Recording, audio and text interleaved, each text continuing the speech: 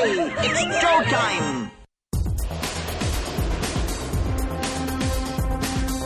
Welcome to the Disney View Podcast. Your host, Dave, loves to talk about the Walt Disney World Resort. Now please move across your row, filling in all the available space.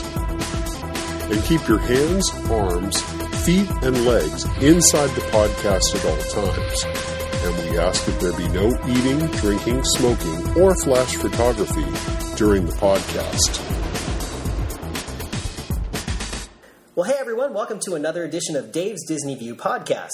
Well, I've got a guest on today's podcast to talk about something fun, and he's Sam Genoway, and you've heard him on this podcast before. Today we're going to talk about his book, The Disneyland Story, The Unofficial Guide to the Evolution of Walt Disney's Dream. And Sam is a bit of a historian, I guess you could say, and we're going to talk about the book and some of the history. Sam, how are you doing today? I am doing outstanding. Thanks for inviting me to be on the show. Oh, excellent. You know, I'm glad you could make it on, because when you were telling me about this book, I was kind of fascinated by the backstory here.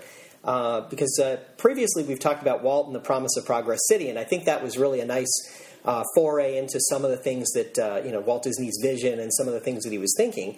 But this kind of goes back a little bit into more of the history of how Disneyland was conceived in particular.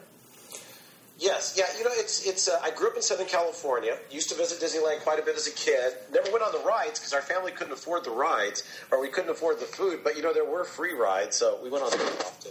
But I got a real sense of the place and why it's so special, why it's so memorable, why people keep going back again and again. And something I've always wanted to do was a biography of Disneyland.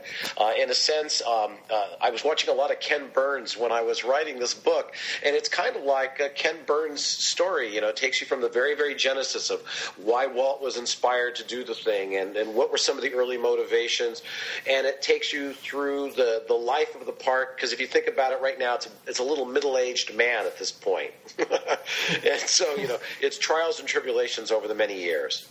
That's really cool. So, that's kind of the background of what inspired you to write the story. What did you find out about Walt, and what are some of the key things that you learned along the way? Well, this one was a real effort on the research, and I really dug deep to try to find stuff, new stuff that people may not have heard, or try to find the correct context. And I think what I kind of learned, one of the things I really learned early on, and I started off the book by describing Disneyland as Walt's third child.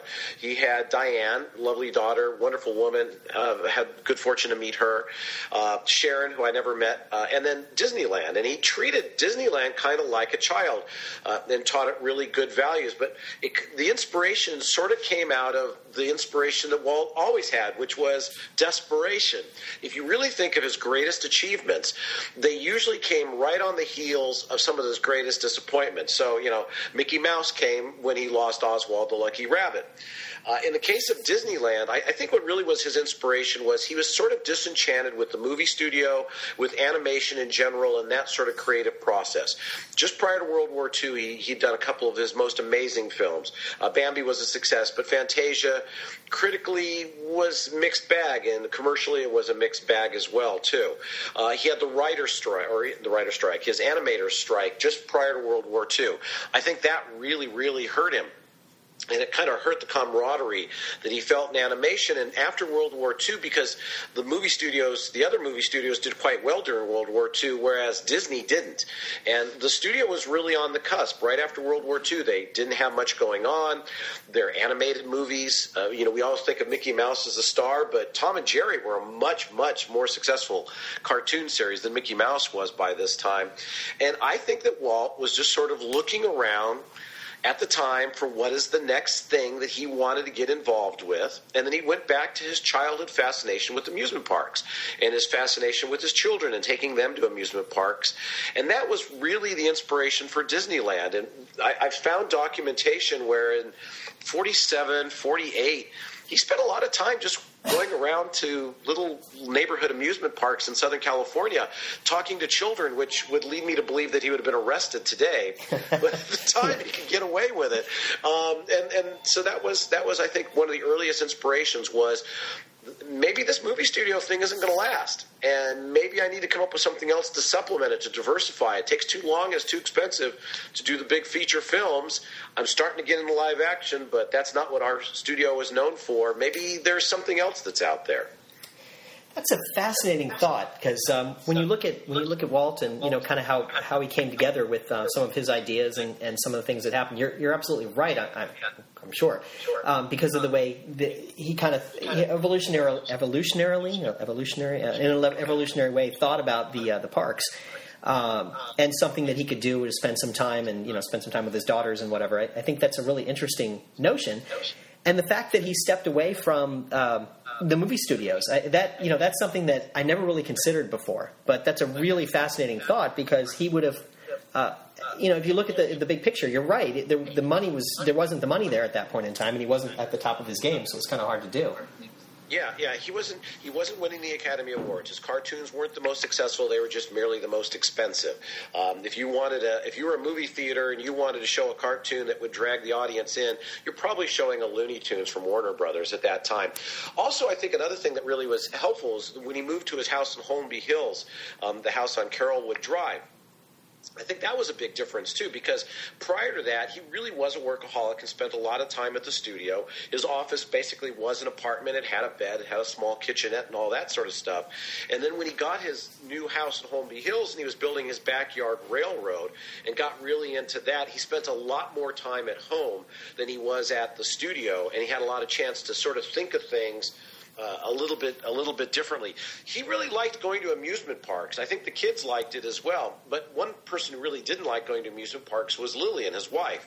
She thought that they were very dirty. Now, she liked Tivoli, but she didn't really like the traditional amusement park. And in many respects, I've kind of learned through Walt's life that a lot of the times he did something is because it was something his family would enjoy. So Disneyland was the clean amusement park that he really wanted his wife to go. When he started working on a ski resort in the Sierra Nevada mountains called Mineral King, it's because his wife loved the mountains, but she wasn't necessarily enamored with ski resorts, so he's going to try to create a ski resort that would be something his wife would really like to go to. So his motivation, I think, in a lot of cases was very personal, but he was the genius that knew that, well, if he liked it, there's probably enough other people out there that would like it as well, that he could probably make some money off of it as well.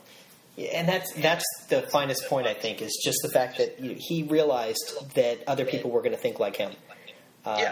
He had a very clever idea. Hey, let's create something that's clean and fun and family oriented, and we can do some good things there.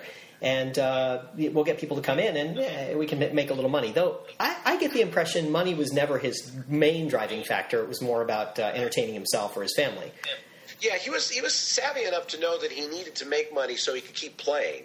So he wasn't as a businessman, he was fairly sophisticated. In fact, in the development process, very early on, he had Harrison Buzz Price, who didn't work for him directly. He was a consultant that worked for him and started the Economic Research Associates, which was the company that found a location for, actually there's no Stanford Research Institute at the time, but was the people who found the location for Disneyland and Disney World and Tokyo Disneyland. And one of the things that Walt would do is he would think of an idea.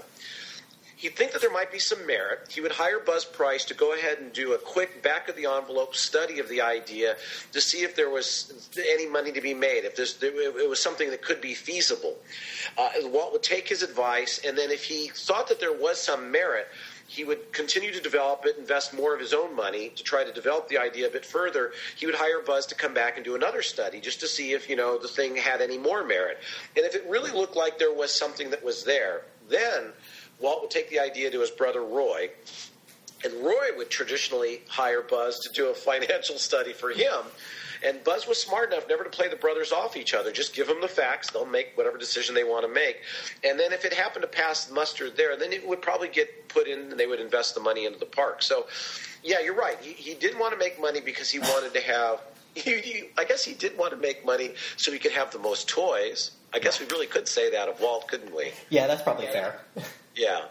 But there were toys he liked to share. And I have a quote in the new book, the Disneyland story, about something that his daughter had recognized, that he liked buying things so he could share things. So he didn't just buy a little train for his backyard in Holmby Hills. He bought a train in the backyard so he could take the neighborhood kids for a ride and have friends over and all that kind of stuff. And Disneyland was the same thing. He'd drive around on the fire truck, he'd have meals out in the park.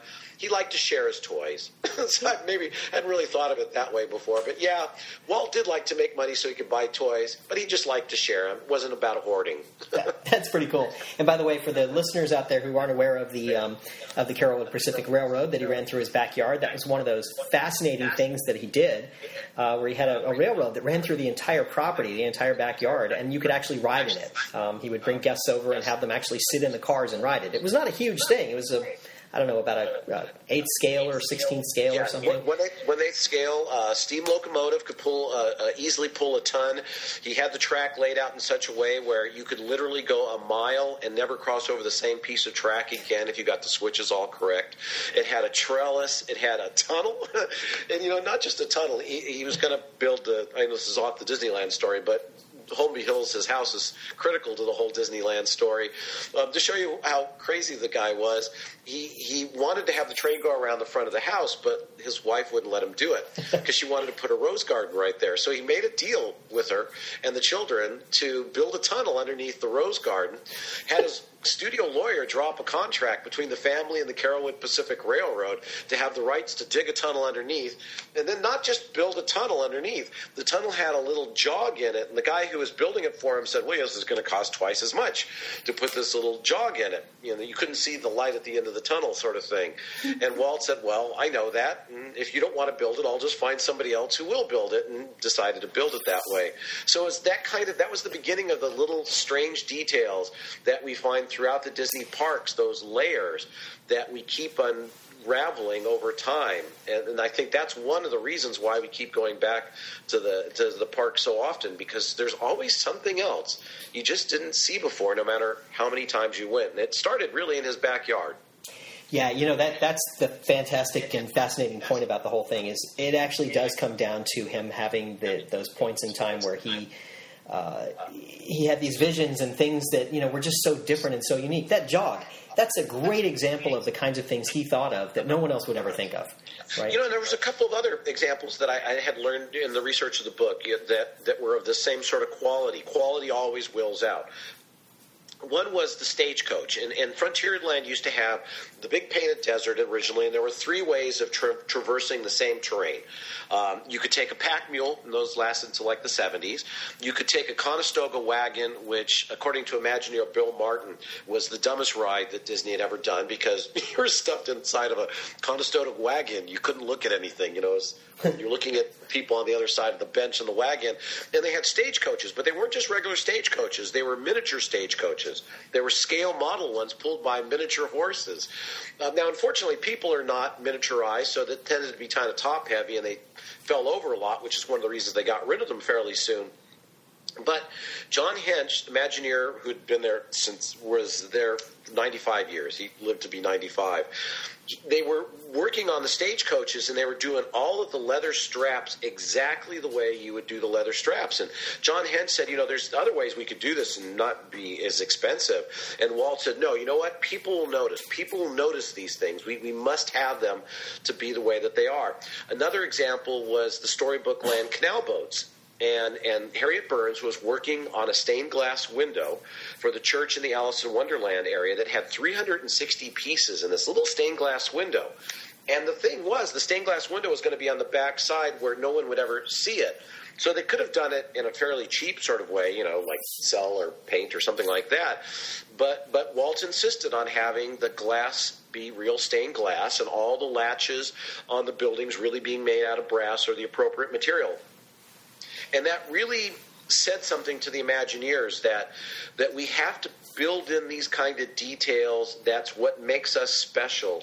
And these are just a couple of examples of things where you might not notice, but today when we don't see that kind of quality, we notice them, and so just genius that way. I would agree with you. It's fascinating to me. You're absolutely right. Every time I go back to the parks, I have that same vision. Even though I spend more of my time in Walt Disney World, I still notice that when I walk in somewhere. I'm like, wow, this is fascinating. And how did I never see that before? How did I never observe that?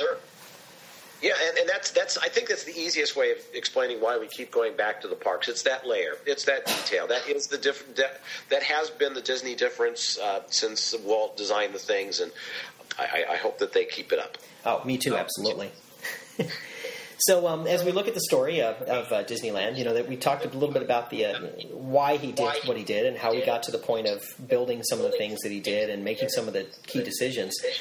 How does that influence us going forward? Not just us, but other people who look at the Disney parks and people who build around that, because clearly that had some vision into the future, and other generations that had no contact with Walt obviously have some influence with that.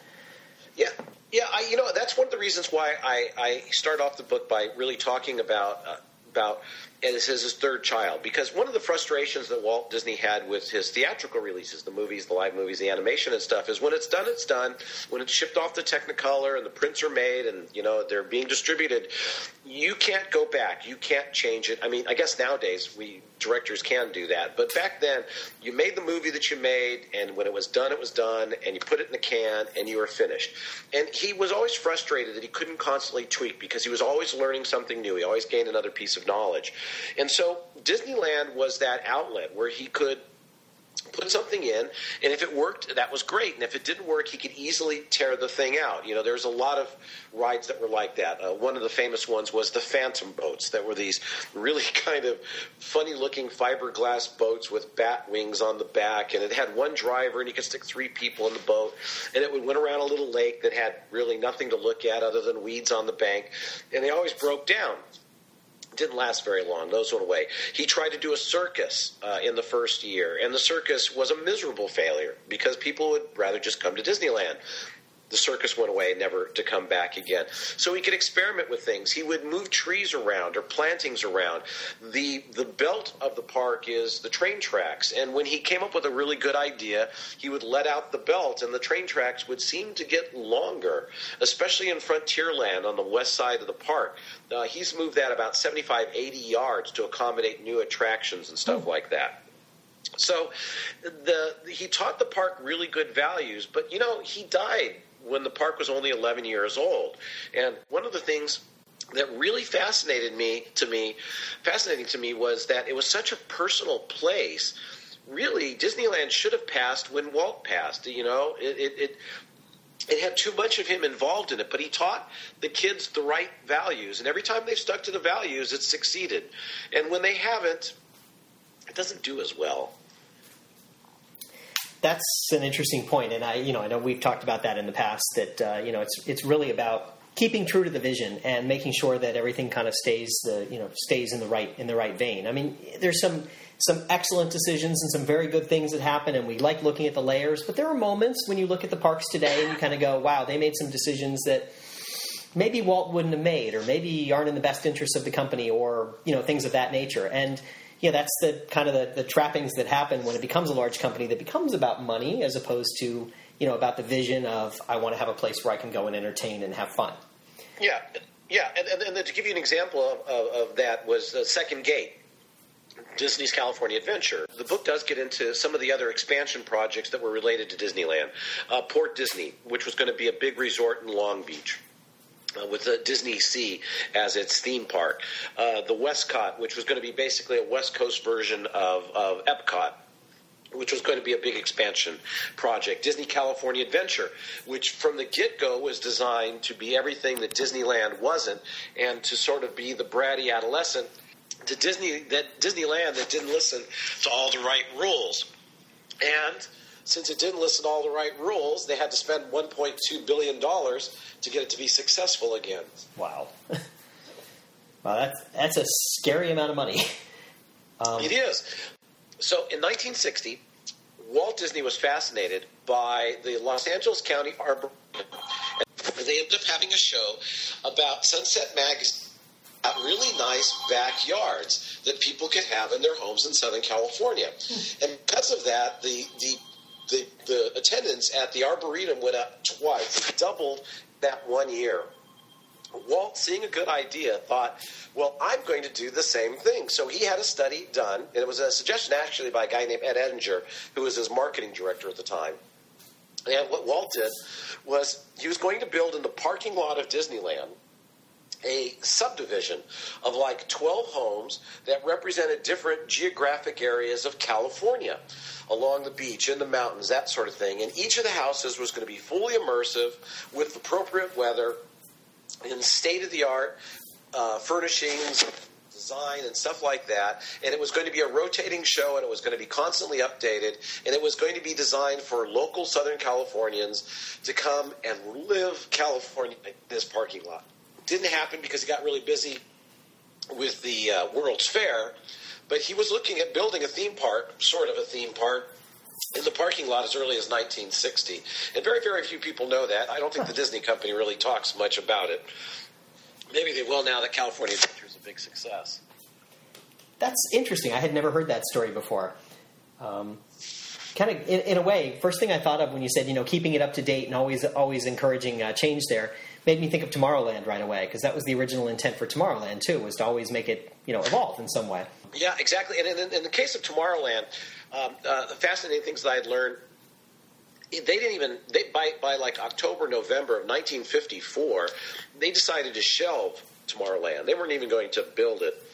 It was going to come much later. They ended up showing the Rocket to the Moon ride to TWA. TWA decided to go ahead and fund it. That got Walt more interested, and then they didn't start construction until maybe like 3 or 4 months before the park actually opened. One of the reasons that the Monsanto House of the Future was put in such a wonderful location right in front of Tomorrowland, right out there on the hub, that was really the first time that Walt was able to do what he really wanted with Tomorrowland, which was to showcase American technology so that people can get inspired about the future. And that house was very, very important to him, because that was the first, real example of where he really wanted that part of the park to go to. And he was awestruck by American technology. If you really think about Walt Disney, although he's extraordinarily creative, he was creative using technology. He figured out how to use sound before other people in animation, color, the use of color at a time when most of the movie studios in Hollywood didn't even really want to do color movies because they didn't think it added to the story. And Walt knew that color would really make it happen. That's why he cut the deal with Technicolor. Right. Stereo sound with Fantasia. He was always sort of saved by technology, and he was a big fan of technology and thought that technology could solve any kind of a problem. And so Tomorrowland really was going to be that showcase. By the time he got to the 1967 Tomorrowland, to me, the best Tomorrowland ever, the world on the move. That really was a test bed for his city he was going to build in Florida with Epcot. The People Mover was designed to be a test machine, and if it succeeded at Disneyland, he knew it was going to work in Florida. The way it was laid out and everything was all built around the same idea, too. Really interesting. When you stop. So Tomorrowland was going to be a real big deal for him, and it was a real pointing towards the future. And that's amazing, when you stop and think about it, just how far into the future he was thinking already, because he had already had this sort of vision for the prototype city, and he was sort of planning for that in some way back in the 1950s. It's amazing to me, just how forward thinking he was, and just how far ahead of the game he was, considering what time he was living in. Yeah, and there's like little funny stories that about Tomorrowland. One of them that really kind of caught my attention was that in early marketing materials, they made a big deal about how close it was to walk from attraction to attraction, that he was saving you steps, and all the front doors of the attractions were within a very, very brief walk. You don't think about that today, but his idea is that in the 67 Tomorrowland, the first thing you do is you would go in to the People Mover, and that was going to take you up into the sky and show you a preview, just like the train did around the park. It was going to give you a preview of all the attractions and shops in Tomorrowland, and then you could do, once you got off the People Mover, it was a very brief walk to go to all the front doors, and they even counted the steps. There's other fascinating practical applications of design that still last today. Like let's take for example New Orleans Square. We all love it because it's got Pirates of the Caribbean and the Blue Bayou, and for those who've been lucky enough to go up to Club 33 and stuff. But going through the research, trying to figure out why did they build New Orleans Square, I've come to the conclusion that, first of all, Walt loved New Orleans. It was like his favorite American city. Lillian loved it. She loved the antique shopping. But once again, New Orleans was a very dirty place. And Walt wanted to create a version of New Orleans that had everything you loved about it, but wasn't as dirty because he didn't like that. So that was a primary motivation, and he wanted to do a pirate's walkthrough, something he'd been interested in a long time. But going through the planning materials, going through the documentation that I saw, I have come to the conclusion that one of the major reasons why New Orleans Square exists is it was to hide the Disneyland Hotel Tower. At the time, Jack Rather had proposed to Walt that he wanted to build a tall tower for the Disneyland Hotel. And Walt was fine with that because Jack was his friend, and it made sense for the resort area. Sure. But he didn't want it to be seen inside of the park. And so what he did is they designed New Orleans Square specifically so that you cannot see the Disneyland Hotel Tower. And that is the reason why New Orleans Square exists. Because during that time, there was a lot of fights, and I get into that in the book, about heights and height limits around Disneyland. You know, this was a big deal. Walt built this fantasy land for himself, but in the end, he specifically did not want people who had property around him to exercise their proper building rights because it would interfere with him. And so there is some little politics that's there that I get into in the book that I found quite fascinating. And that is fascinating because that was one of the things that came out of, you know, the whole story of Disney World, and what he got out of it was this great size and the amount of land he had so he could separate it out from the rest of the world. Yeah. So, you know, you didn't have that same problem that you had in Disneyland where he had all this, you know, this property that was being built up around him, and you didn't have that necessarily that vision of, you know, I'm someplace different until you got on the property anyway. Yeah, he was very frustrated about that. Now, he almost bought land in La Mirada, and that would have had enough acreage. And I'd always wanted to speculate that if he would have bought the land in La Mirada as opposed to the land in Anaheim, that he probably never would have built Walt Disney World because he would have never had this encroachment problem.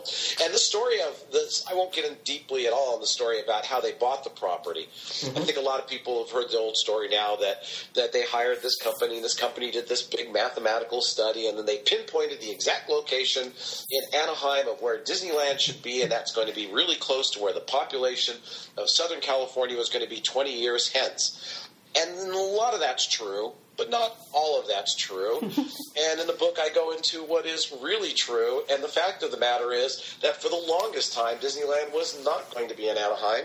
It was going to be somewhere else, and it just happened to be happenstance at the very end that some guy walked in and had the right lunch with the right guy, and all of a sudden Disneyland ended up being in Anaheim in the exact location.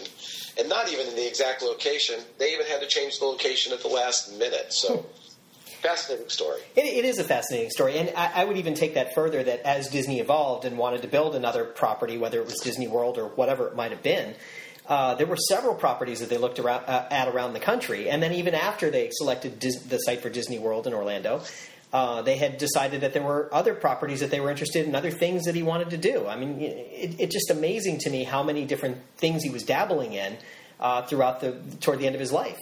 And even the company kind of went a little further, continuing some of the thoughts that he had.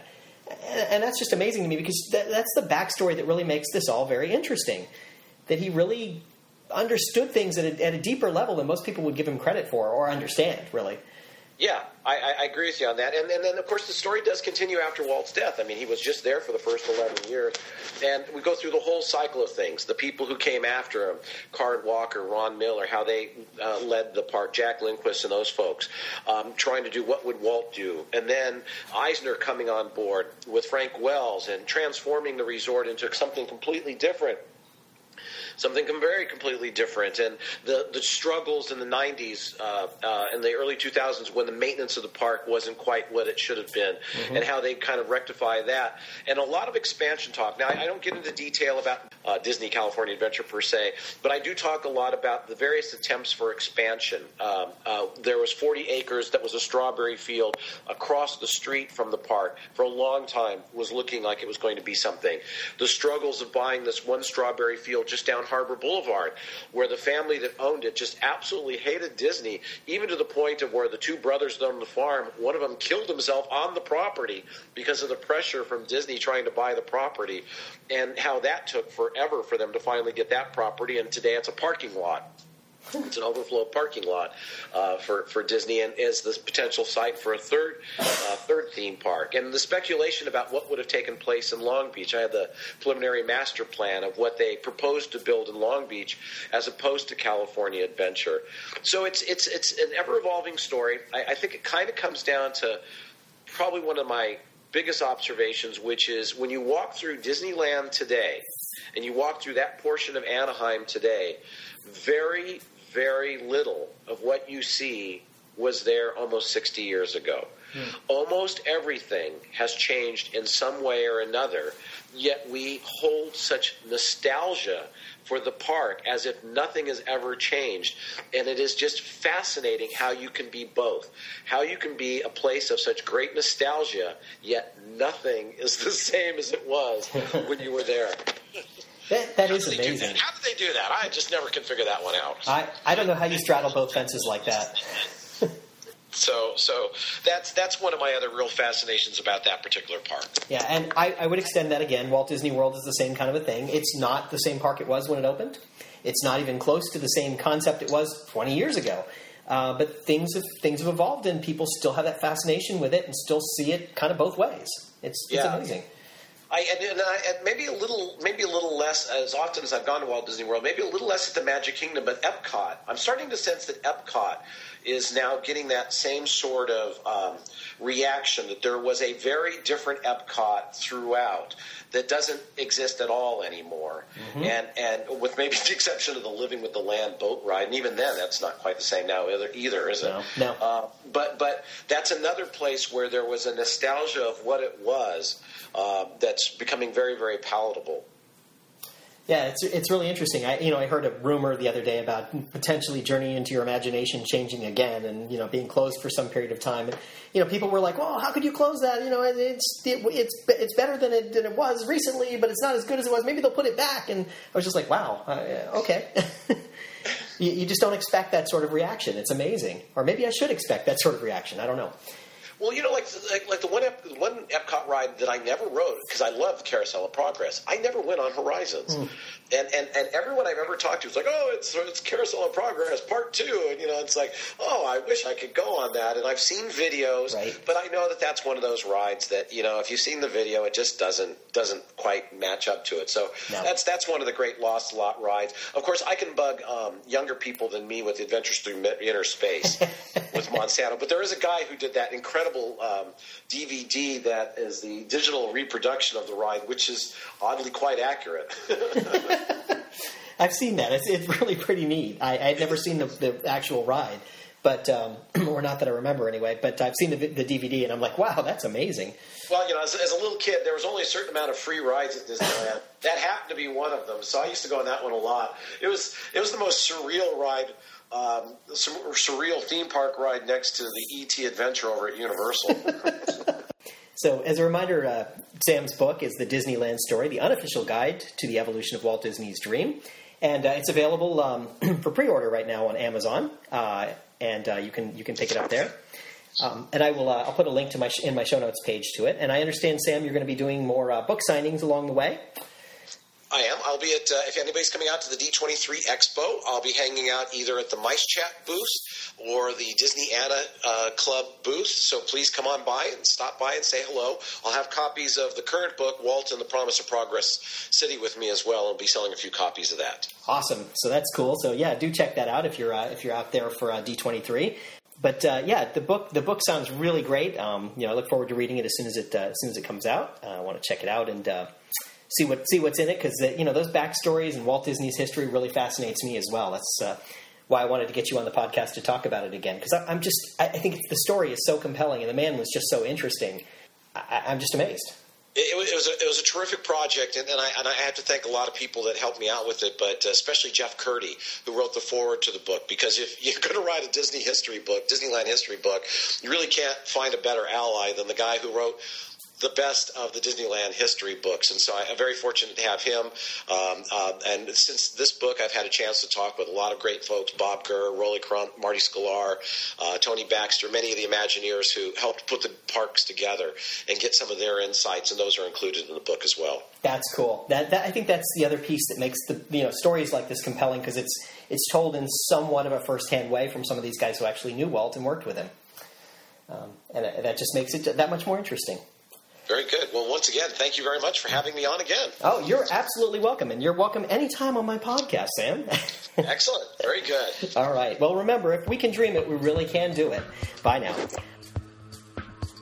Thank you for tuning in to the Disney View podcast. Now, please exit the moving podcast. The walkway is moving at the same speed as your podcast. Kindly take small children by the hand and watch your head and step.